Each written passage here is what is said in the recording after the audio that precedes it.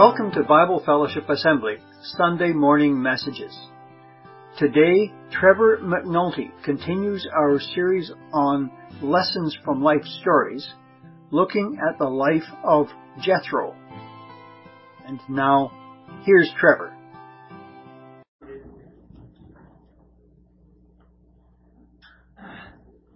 Good morning, everyone. If you want to follow along in your Bibles, for most of it we'll be looking through in Exodus. We'll be starting in chapter 1, working our way through.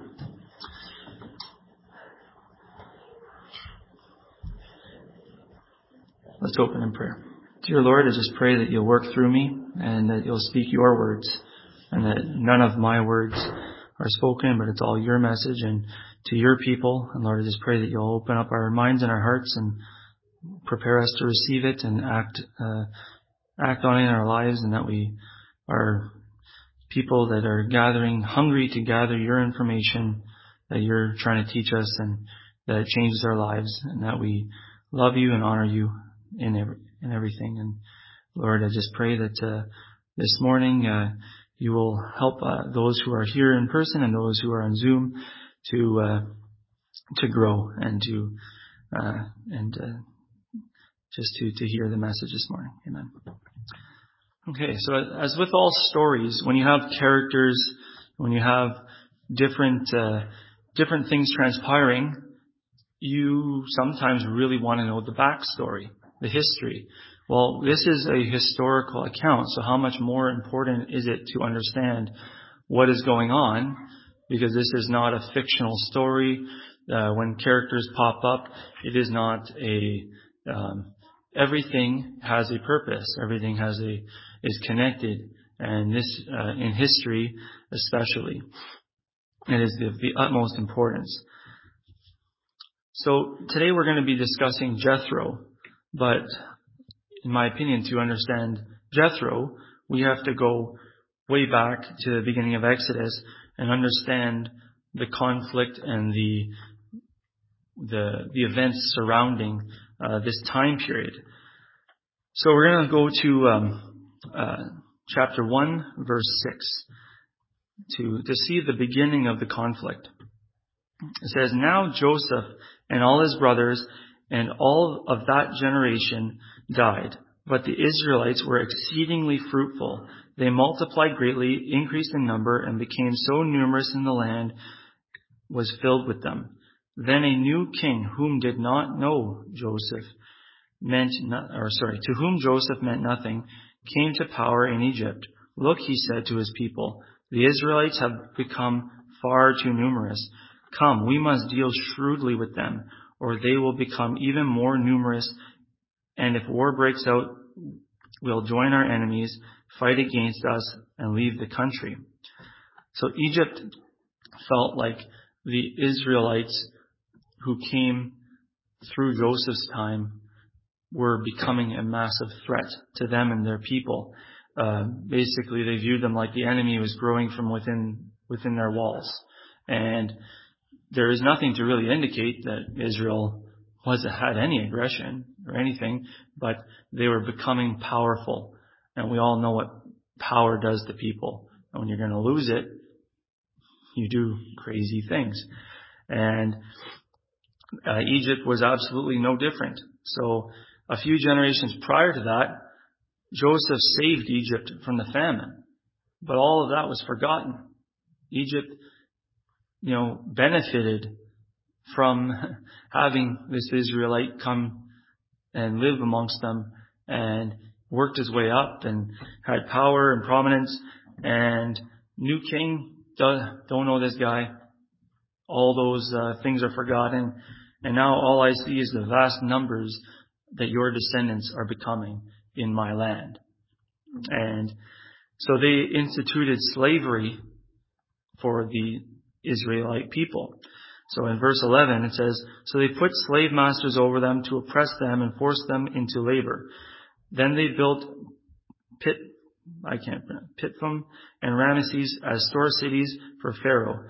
But the more that they were oppressed, the more they multiplied and spread. So the Egyptians came to dread the Israelites and working them ruthlessly. They made their lives bitter and harsh labor in brick and mortar, with all kinds of work in the field. In all their harsh labor, the Egyptians worked them ruthlessly. And when this did not work, they didn't just stop there. They said, oh, wow, we got to go one step further.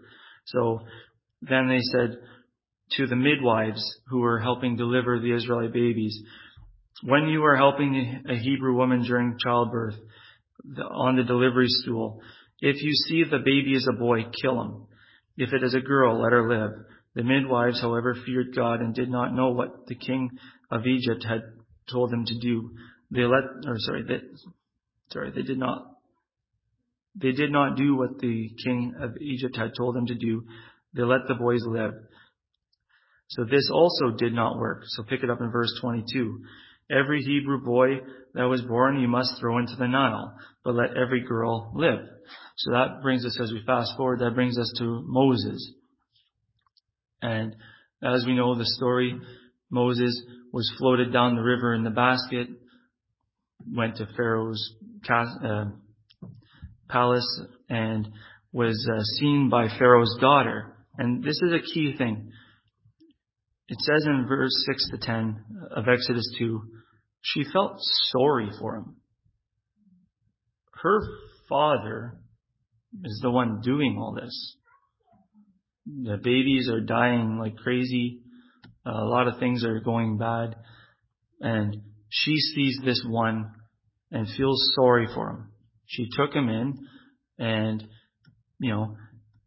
I would have to imagine there was some sort of a risk to her during this, but she took him in, told her servant to go find, or told her sister to go find a Hebrew woman to nurse him. And when he was older, she took him in as her own and called him Moses, meaning I drew him out of the water. So, as Moses grows up, as we know, I'm just trying to run through the details. As he was growing up, in verse 11 of chapter 2, he went out to where his own people were and watched them at their hard labor. He saw an Egyptian beating a Hebrew, one of his own people. Looking this way and that way, seeing no one, he killed the Egyptian and hid him in the sand. The next day he went out and saw two Hebrews fighting. He asked the one in the wrong, "Why are you hitting a fellow Hebrew?" The man said, "Who made you ruler and judge over us? Are you thinking of killing us or killing me as you killed the Egyptian?" Then Moses was afraid and thought, "What I did must have become known." When Pharaoh heard of this, he tried to kill Moses. But Moses fled from Pharaoh and went to live in Midian, where he sat down by a well. Now a priest of Midian had 7 daughters. They came to draw water and fill the troughs to water their father's flock. Some shepherds came along and drove them away, but Moses got up to their rescue and watered their flock. Skip ahead to verse 20. "And where is he?" Jethro asks, or he is also known as Reuel in some translations, asks his daughters, "Why did you leave him? Invite him to have something to eat." In verse 21, Moses agreed to stay with the man who gave his daughter Zipporah to Moses in marriage. So that is Moses' first encounter with Jethro. And through Jethro's gratefulness for what Moses did for his flock and for his daughters, he offers Zipporah to him in marriage. Now, it is important to note that at this time, the two main historical characters we're discussing come from backgrounds that do not worship the God of Israel. Egypt had all sorts of gods. It was insane. Midian, likewise. In Egypt, they worship gods like Osiris, Horus, and Ammon, while the Midianites worship gods like Baal-Pehor and others. And Jethro was a priest of Midian, so you would have to assume fully given over to the false gods, serving them in their traditions and their ways. And Moses grew up in Egypt, fully educated in their ways and their gods, and there's no indication to show that he thought any differently, except, there was the one mention that at some point in time he became known that, those are my people. I am Israeli by heritage, but nothing to show that he worshipped the God of Israel at this point. So, thank you. So after meeting Jethro and marrying his daughter Zipporah, he lived in Midian for 40 years, tending to Jethro's sheep and living the life in the Midian culture. So if you flip over to Exodus 3, while Moses was tending Jethro's flock, Moses' life changes forever. And this is the account of the burning bush. Now, I don't know about you, but that would have been a really nice thing to have happen. Take all doubt and all anything out of your faith experience when a burning bush is talking to you. And it didn't only end there for Moses, but this is the start. Okay? Moses receives this conversion moment that we would all clearly love to have. God showed up in an undeniable way to Moses. And he changed Moses' life without a doubt. The key is that Moses recognizes it. But it also reinforces the point that I was making earlier, that Moses, to this point, did not know personally the God of Israel. He would have known that Israel had that God, because there were many of them in Egypt, all oppressed people. But to know them personally, I think that this would back up to say that he did not know. When you look at verses 4 to 6, it says, "When the Lord saw that Moses had gone over to look, God called to him from within the bush, 'Moses, Moses.' And Moses said, 'Here I am.' 'Do not come any closer,' God said. 'Take off your sandals, for the place where you are standing is holy ground.'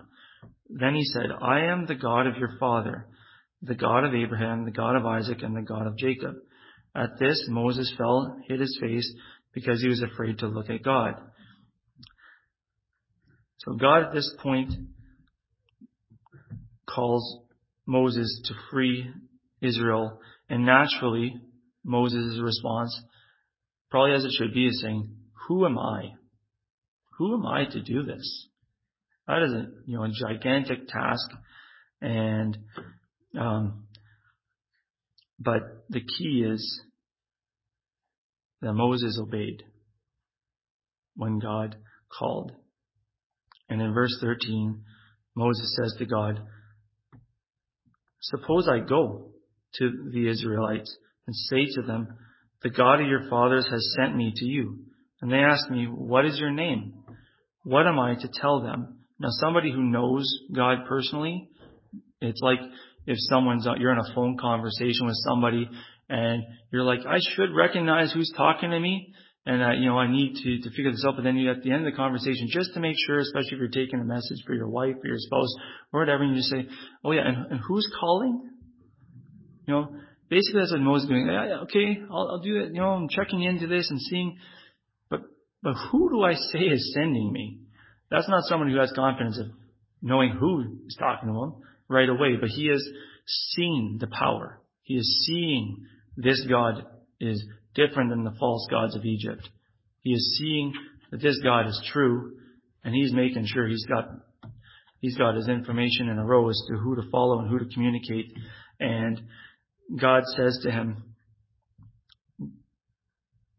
Moses, "Tell them, I am who I am. This is what you are to say to the Israelites. I am has sent me to you."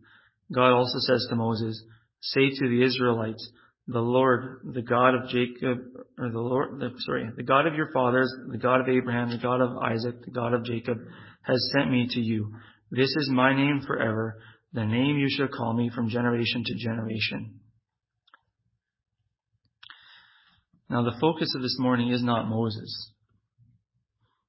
So we'll need to fast forward to this next bit, but we all know the plagues and the events and everything that happens in Egypt after Moses had obeyed, which is obviously a key, and he went and he did God's work in Egypt and was a first-hand witness of the power and might of God in undeniable ways. Now, after everything that happened in Egypt, all the miraculous things of the plagues and everything, and God's power, God caps it off with an event, and it's the crossing of the Red Sea. Now, we look at this and say, okay, like that's insane, obviously, but there's a key here, and that God is in control of everything, and He is not afraid to show us His power and His might, and everything is planned, so don't forget that. Everything happens for a reason. But if we look at verse 14,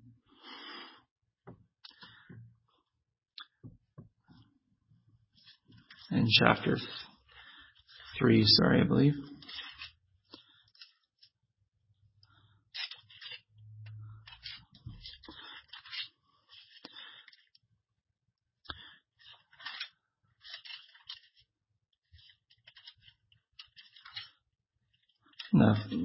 Chapter 14. It puts it this way. Then the Lord said to Moses, "Tell the Israelites to turn back." I never caught that before. But they are free and clear from the Egyptians. They've been released. They're on their way. And in verse 14, God says, "Tell the Israelites to turn back and encamp near Pi-Hahiroth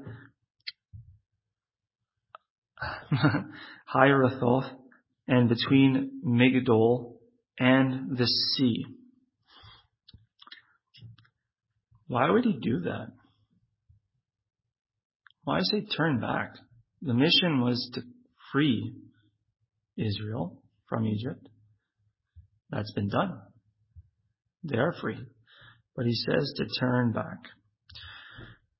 They are to encamp by the sea, directly opposite of Baal-Zephon. Pharaoh will think the Israelites are wandering around the land in confusion, hemmed in by the desert. And I will harden Pharaoh's heart, and he will pursue them. I will gain glory for myself through Pharaoh and all his army, and the Egyptians will know that I am the Lord. So the Israelites did this. Verse 26.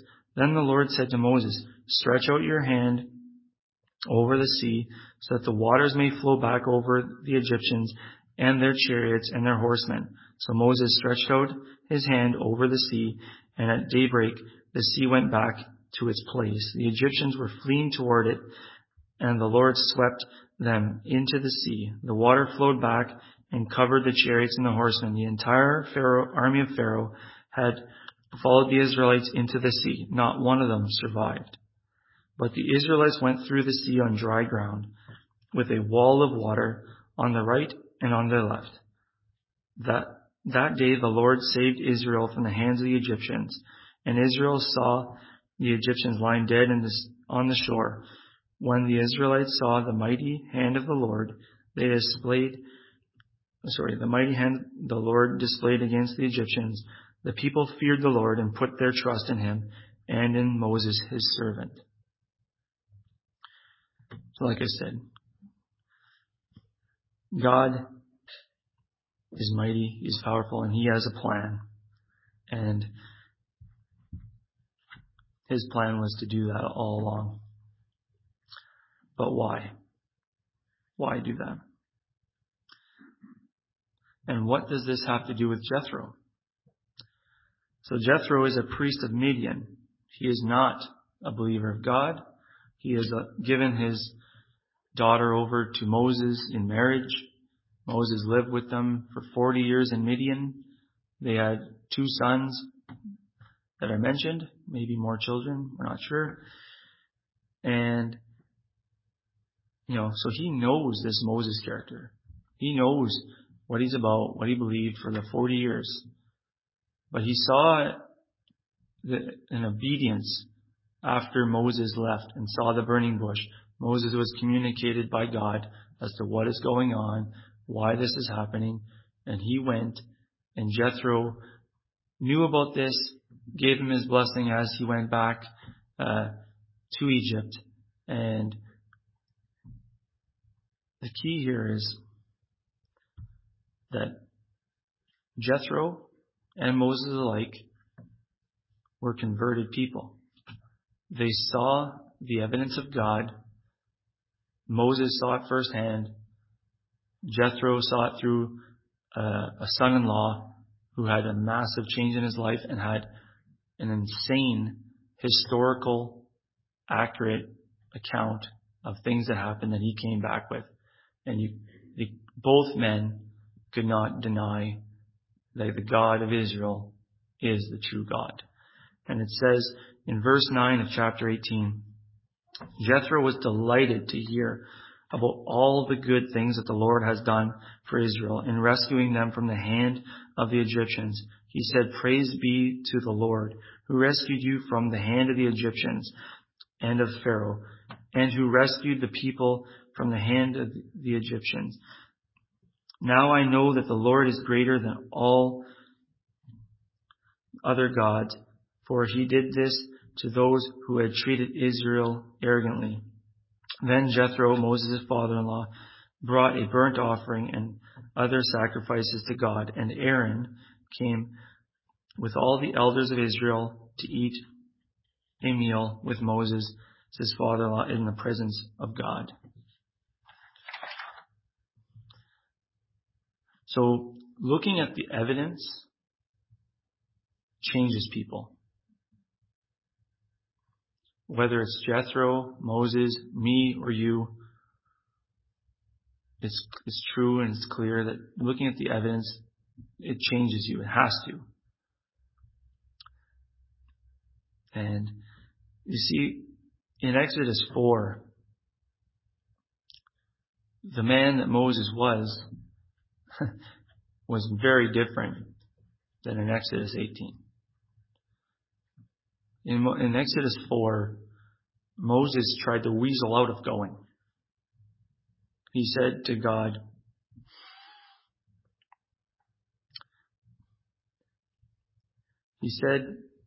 "God, can't you send Aaron? He speaks much better than I do. He's not like, yeah, God, I'm on this. I'm going. I just met you. He was a man who was saying, oh man, I just saw God in a burning bush. I had this crazy experience. And yet I'm still the man who's saying, well, not me, Lord, send somebody else." And that was Moses. But I'm sure the Moses that came back from that experience was a changed man, a changed Moses. And the priest of Midian, Jethro, was a changed man because of the change he saw and heard of in Moses' life and the Israelites. And trust me, Egypt was a power in that day. The disasters that God caused in there and the guiding of his hand and everything that happened, the Red Sea crossing, that would have been news that spread like crazy and historically accurate in fact. And you can't deny that God is God when stuff like that happens.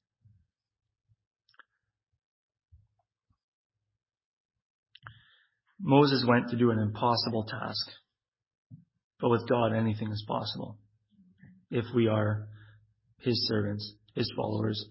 And the key is converted people who are obedient to the Lord. If we are not truly converted and we are holding back, And we sit in there and we're thinking, why is God not working through me? Maybe we're not giving all of ourselves to God. And we need to be fully converted, fully in people. Jethro sums it up great when he says, now I know that the Lord is greater than all the other gods. Because we have many gods in our society too. We need to make sure they do not have a foothold in our spiritual walk.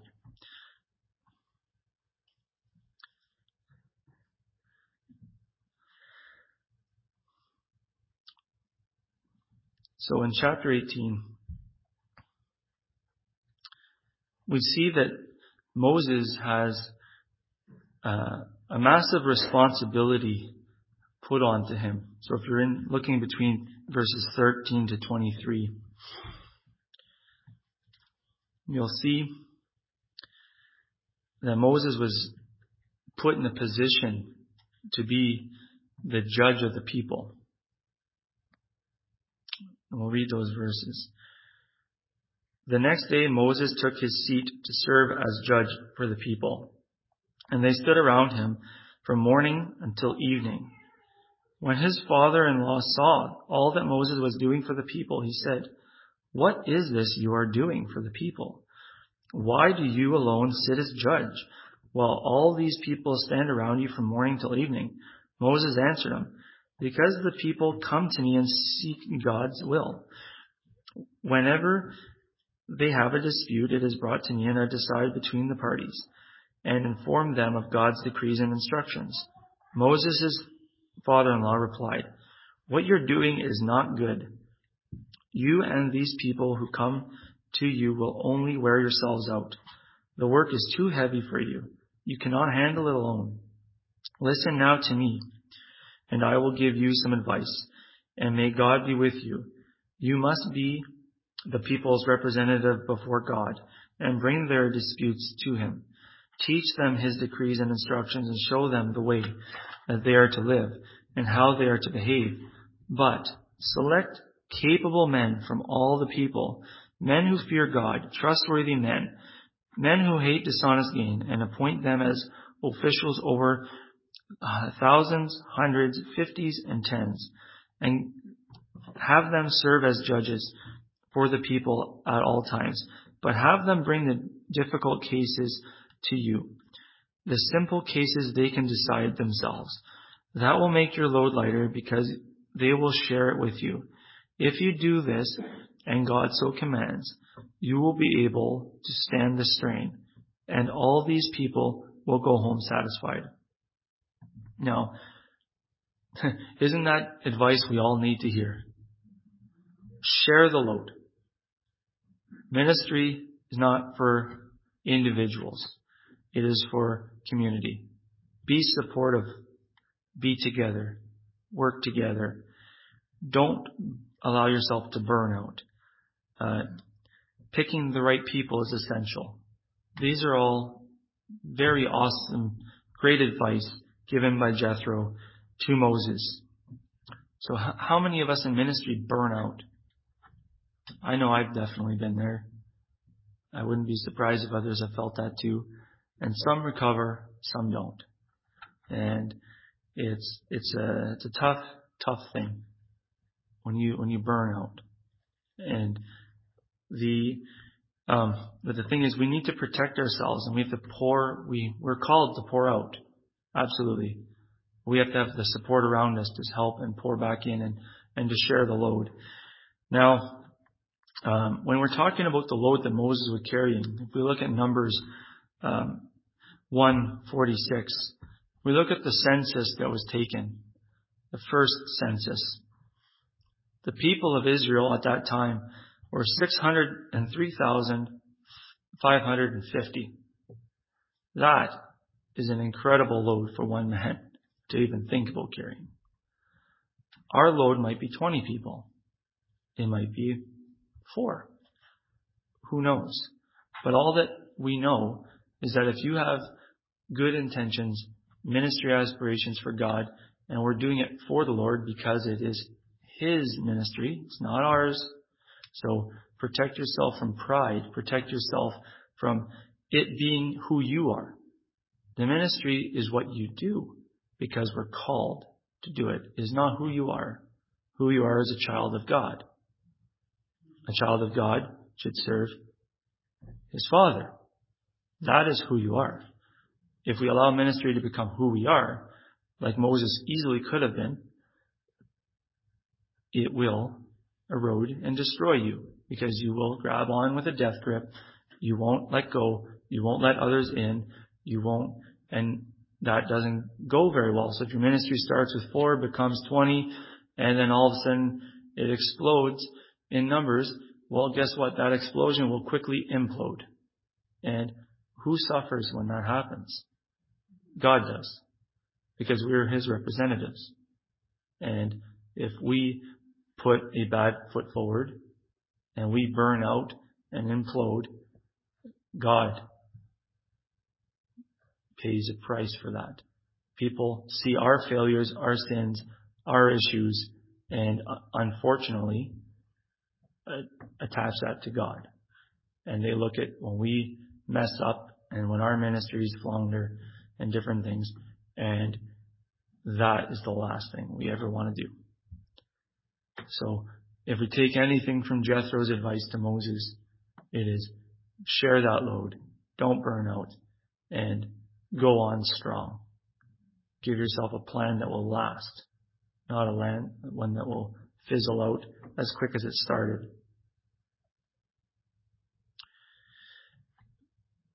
As always, I would highly recommend you weigh anything advice-wise or anything. Like Jethro is a new converted person here who was a priest of Midian. So his knowledge and his background was all false gods related until extremely recently. And as with anybody, if advice is given, weigh it against the Bible. So if the Old Testament advice is given from a man, not from God, it does not say it came directly from God, weigh it against the Bible, weigh it against the New Testament, weigh it against the teachings. Doesn't match up. Even Jethro says this himself. When you read in verse 23, it says, if you do this, and God so commands. So Jethro, a new convert person, he even knew. Weigh it against God. Go in prayer. Not just in the big things, everything. It's God's ministry, it's not ours. It's, go back to Scripture, go back to God, go back and pray. But he says, this is the advice I am giving to you as a man. Do it only if God commands. And that is super important. But if we weigh these verses against the New Testament, we will see quickly that God, through the letter to Timothy from Paul and the book of Luke, both back up what Jethro is saying. So in 1 Timothy 3, 1-3, he says, here is a trustworthy saying, whoever aspires to be an overseer desire a noble task. Now the overseer is to be above reproach, faithful to his wife, temperate, self-controlled, respectable, hospitable, able to teach, not given to drunkenness, not violent, but gentle, not quarrelsome, not a lover of money. Very similar to what Jethro said. And there's obviously other verses on the qualifications and of overseers and elders, and they all match. So that is, so Jethro has good advice on that one. And then in Luke 10:1, when the Lord is speaking, it says, after this, the Lord appointed 72 others and sent them 2 by 2 ahead of him to every town and place where he was about to go. Again, sharing the load, not sending them out as individuals, 2 by 2. Support each other. Get out there and do the work. The one piece of advice that I missed the first 7 times at least reading through it was when we look in verse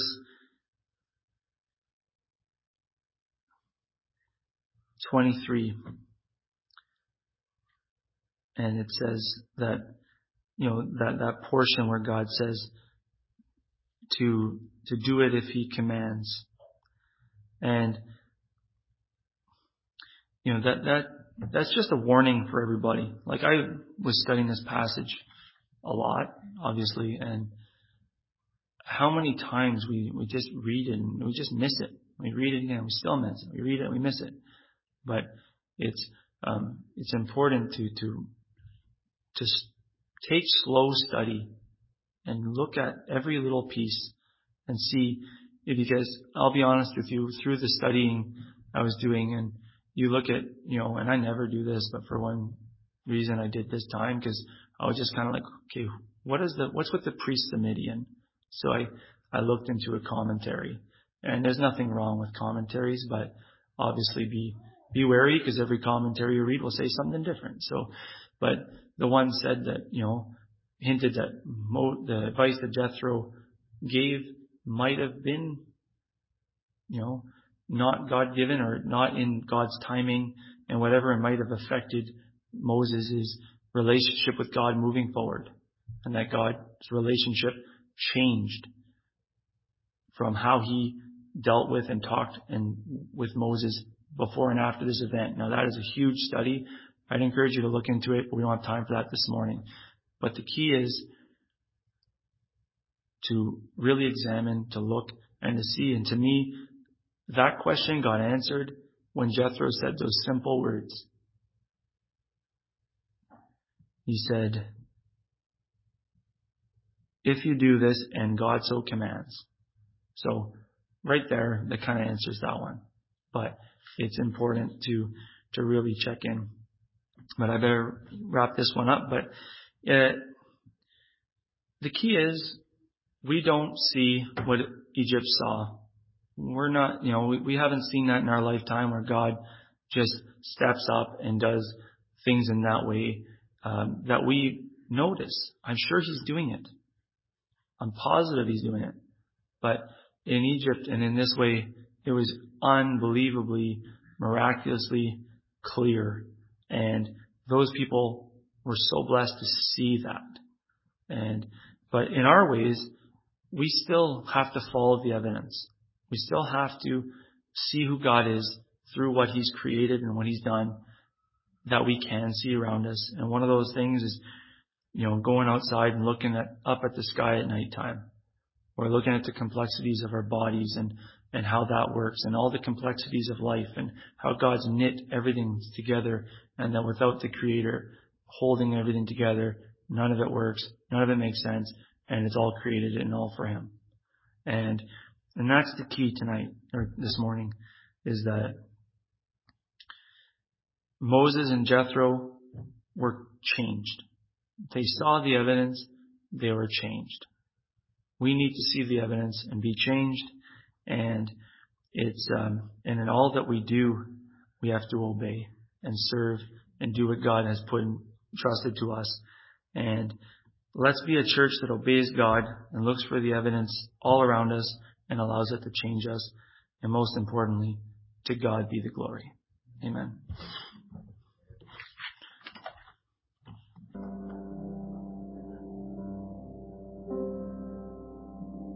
We'll just bow and close in prayer, but I've just been given a little note that Irene leaves this week. So say your farewells, I suppose, and we'll keep Irene in prayer. And it's been good to have you with us, and we'll see you again sometime, I'm sure. Let's pray.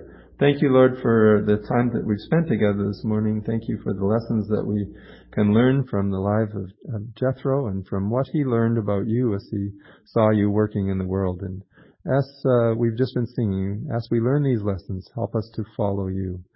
Pray for Irene as she leaves us, and we pray that you would bless her and encourage her and go before her, and may she continue to be your witness wherever she travels. Thank you again for blessing us with this time, and we pray that you would help us through the week to come. In Jesus' name, amen. Thank you for listening. Come back next week for the next Sunday morning message from Bible Fellowship Assembly. Visit us on the web at bfa.church, where you will find our physical address and contact information. We'd love to see you if you're in the Timmins area, or drop us a line at info@bfa.church. Until next time.